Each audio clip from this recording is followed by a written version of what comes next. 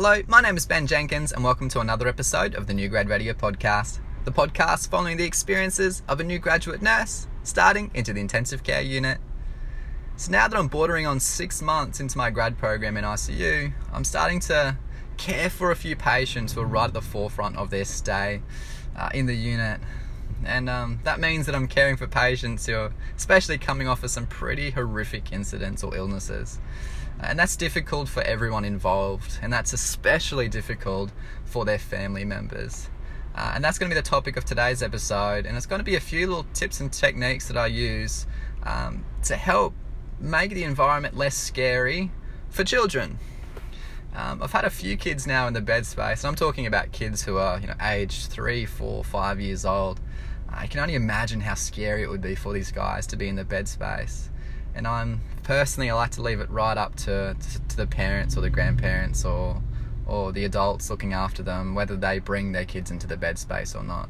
But if they do choose to bring them in, well, then I like to use a few little tips and techniques that I found to have been useful over my time in the ICU so far.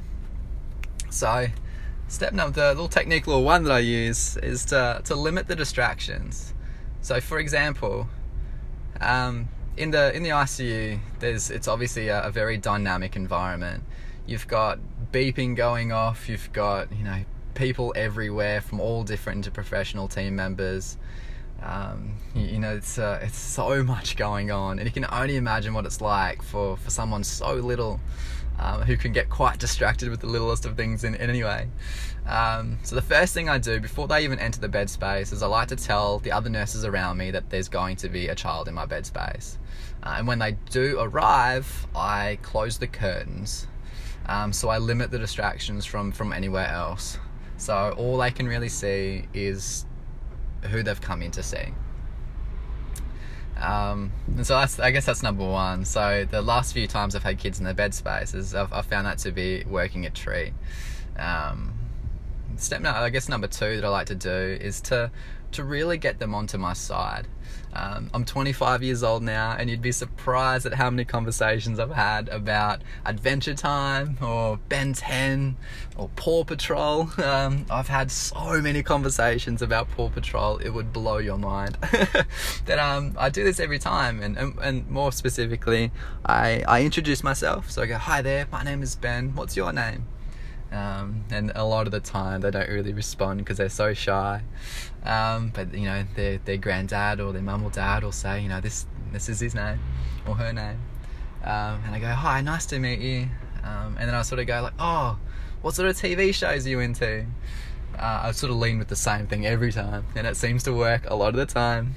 And if they say something, like a lot of the time, I like to keep myself current with a lot of the kids' TV shows these days. And it may sound pretty weird, but you'd be surprised at how many times it comes in handy. And this used to work all the time as a paramedic student. You'd go off in a community where there are so many scary and difficult things going on, but a lot of the time it was in their own environment. But even now, it's paying off a treat within the ICU. So the other day I had a full-blown, probably 10-15 minute conversation about Paw Patrol. And I was exhausting the amount of material I had, but it worked in the end. But you'd be surprised, you just show a little tiny bit of interest in what things that they're interested in, and before you know it, it's you're able to get their attention a lot more, and you're able to keep them orientated to what you're trying to orientate them to. And that leads me on to number 3. So now that you sort of got them on your side a little bit, you sort of keep them orientated to just the person that they're in there to see.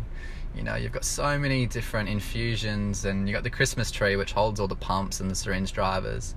You've got the ventilator to the side, which is a lot of the time the patients in the ICU have got the ventilators or a tracheostomy in, so that's helping them to breathe.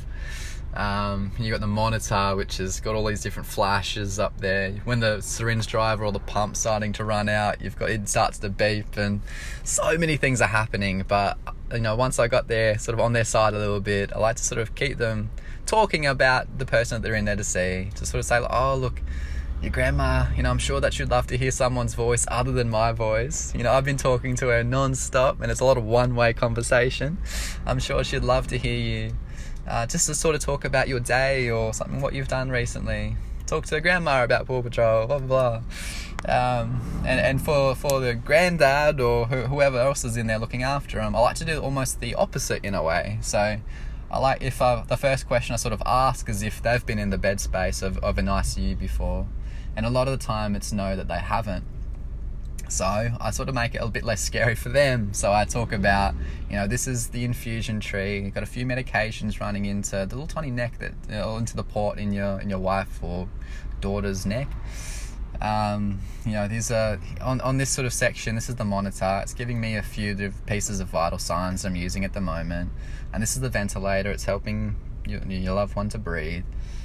So I sort of educate them a bit, and it sort of calms them. It sort of takes away so many other distractions and sort of gets them to focus on their loved one as well. So anyway, I hope you found this sort of be useful. It's I can only imagine how scary it would be for these little guys to be in the unit. But I really like to get them on my side, and I try to make it less scary as much as I can. I try to keep it as positive as an experience, so they're not looking at it and freaking out, but that they're almost excited in a way to be seeing their loved one as much as I possibly can. And I really try to turn on just how bubbly and happy I am, or I sort of really try to meet the mood of what it's like as well. So anyway, I hope you've enjoyed this little episode, and I can't wait to talk to you next time.